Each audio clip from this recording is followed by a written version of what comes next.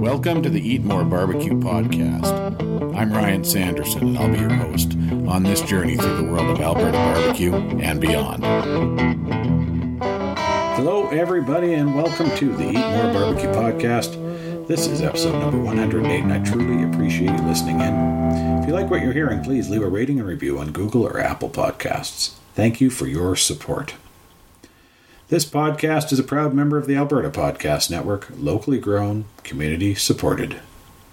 If you've paid any attention to the news or social media throughout the COVID-19 pandemic, I'm sure you have seen or heard about some of the crazy conspiracy theories floating around about the virus, from 5G to packing bubbles filled with infected air. If you're into a good conspiracy theory or two, then the Alberta Podcast Network has just the show for you. On It's a Conspiracy, hosts Andrew, Charlie, and Greg lay out the beliefs behind conspiracy theories, myths, and more. Here they are to tell you about it. It's a conspiracy. It's a Conspiracy is a proud member of the Alberta Podcast Network and happily powered by ATB. We are a bi-weekly podcast that aims to discuss selected conspiracy theories, alternative accounts, legends, myths, and more without coloring the topic with our conversation, until the very end of the episode. We also feature beer reviews, lame jokes, bad puns, far too many 80s movies references, geek culture, and general nerdery. Our real aim is for fun, inclusive content that doesn't take itself too seriously. You don't have to be blisteringly paranoid of mind control to enjoy a chin wag with your old pals, Greg, Charlie, Andrew, the Irish Madman, and our podcast puppies, Kylo and Ren. It's a Conspiracy is a proud member of the Alberta Podcast Network powered by ATB.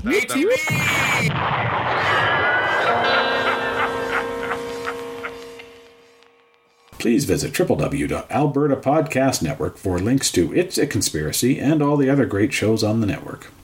This week's episode's a little different, everybody. Life happened as it sometimes does, and I do not have a guest interview recorded for this week. So instead, you're stuck with just me. Sorry about that. I want to chat about a few things up front here, and then I have something to share with you regarding some content you can expect to see on future episodes. This pandemic has had a deep impact on all of us, and I fear that we're going to be dealing with the fallout for years to come, economically, socially, emotionally, and more. The barbecue world has not been spared for sure.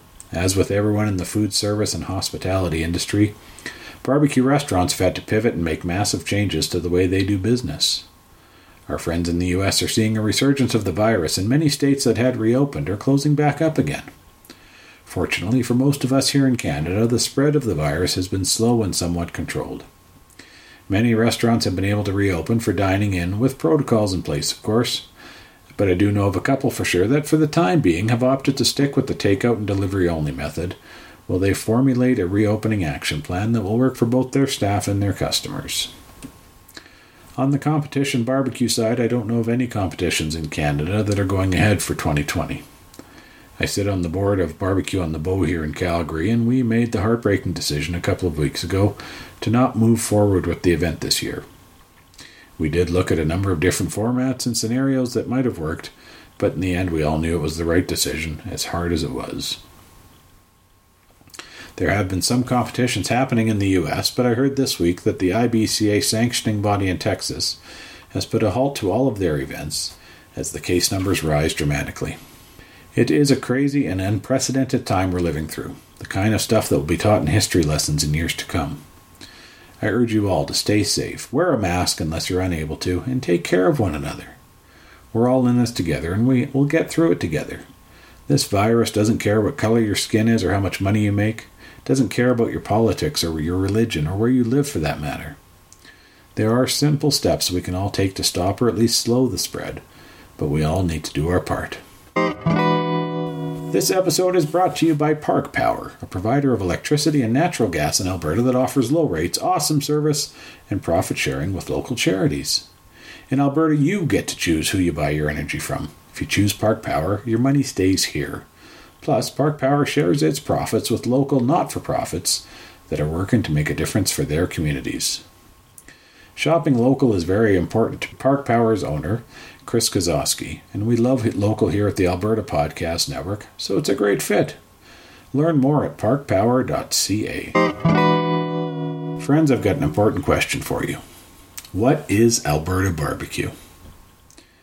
As you've probably guessed by listening to the show, I'm fascinated by the history of this food we all love called barbecue. I've read numerous books on the history behind some of the regional variations of food, like Carolina whole hog or the meat markets turned barbecue joints in Texas. The true origin of the word barbecue seems to be up for some debate. The word did first appear in the English dictionary in the mid-1700s and credits it to the West Indies as a term for cooking a whole hog over a charcoal fire. As for the origin of the food itself, it makes sense to me that virtually every culture can lay claim to some sort of cooking over fire. Long before various cooking methods and meat choices could be easily exported from one region of the globe to another. There are countless stories from the southern U.S. of enslaved Africans cooking barbecue, both for gatherings put on by the slave owners and also for their own gatherings, using less desirable cuts of meat that would have been given to them. It's pretty widely accepted that today's southern barbecue owes itself to these origins, but obviously, people in the Americas were cooking over fire long before this. For quite some time now, I've wanted to explore the origins and history of barbecue and open fire cooking here in Alberta, but life gets in the way of such pursuits sometimes. The conversation I had recently for this podcast got me thinking about it again, though. I had Terry Andreo on the show a few weeks back, and he talked about coming up with an Alberta flavor profile, or taste profile, for barbecue here in the province. I loved the idea, and I asked you, the listeners, for some suggestions about ingredients that are native to Alberta that might go into this. I got some great ideas: proteins such as bison and elk, other great ideas like mushrooms, sage, and Saskatoon berries. I love the thought of coming up with an Alberta flavor profile for barbecue, something we can truly call Alberta BBQ.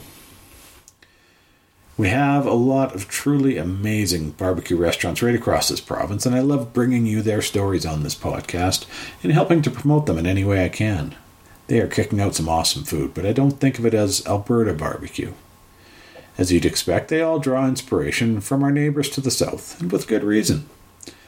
I've said it many times, the southern U.S. is decades, if not centuries, ahead of us when it comes to barbecue culture. Southern barbecue is as popular now as it ever has been, and when customers in Alberta go to a barbecue restaurant, they want a taste of that delicious southern barbecue. And that's what our Alberta barbecue joints provide them with, and they do it very, very well, and should continue to do so. This certainly is not a rant against our local Alberta barbecue joints. Heck, going down to Texas and eating at some of the best places in that state like Louis Mueller, Snow's, Franklin, Truth, Regal's, and more is what really kickstarted this little journey I'm on. If I can get a taste of that here in Alberta, well, I'm all for it. What I'm talking about, and what I think Terry was talking about, is something more grassroots.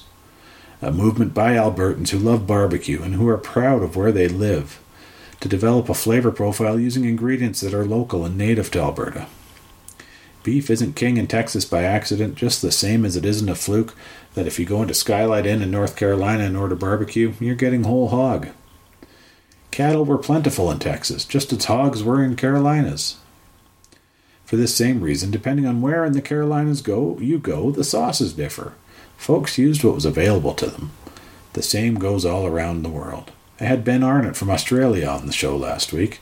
Guess what's popular to cook there? That's right, lamb, because it has been available and plentiful. However, as we look forward to developing something truly Albertan, I'm still intrigued about looking back at the history of open fire cooking here in Alberta, and also the history of barbecue restaurants in the province.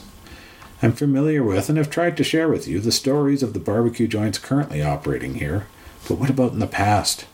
Surely there were some predecessors to the current crop of restaurants. And if we're going to talk about the history of live fire cooking in Alberta, the only place to start is with the Indigenous people of the province.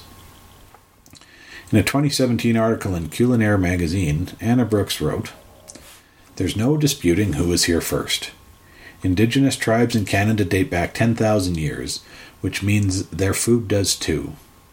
While restaurants dedicated to Indigenous cuisine may be few and far between, survival tactics, today's food trends, like smoking and curing meats, all started with Alberta's first people. Before European and U.S. settlers stumbled across Alberta in the 1600s, First Nations, formerly known as the Plains people, grew potatoes, corn, and squash, but their main source of sustenance was bison. Bison yielded a huge amount of meat, which is typically roasted on a spit and then preserved through salting and drying. Rich, nutritious soups were also made by boiling meat in a skin bag with hot stones. When we talk meat in Alberta, the first that usually comes to mind is beef, with good reason. But bison, along with elk and deer, are truly the indigenous Alberta species. Speaking of beef, what about Alberta's rich cattle ranching heritage? Settlers and ranches began introducing cattle into southern Alberta in the 1860s through the 1880s. With this development came cattle drives and chuck wagon cooking over a live fire.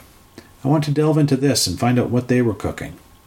I've got a backyard pit myself coming this year from Jared at Alberta BBQ, and I'm excited about the prospect of cooking over a live fire with a spit, or hanging meat over the flames, or by cooking directly on the coals in the pit. There's something primal and basic about it that I can't wait to explore. So here's the deal with this whole conversation I'm having with you today. I am going to be starting a new series within the podcast called What is Alberta BBQ? These episodes will be mixed in with the usual content you've come to expect from me, and I will explore the history of barbecue and open fire cooking in the province, and I will have discussions with stakeholders about where Alberta BBQ is headed. I've been in contact with an Indigenous chef here in Calgary and hope to be bringing you her story on an upcoming podcast soon. I'm also working on getting an interview scheduled with a local Western historian to learn about the history of cooking on the range. I'm going to be sitting down next week with Karen from Alberta Food Tours to talk about the province's food history and Indigenous ingredients.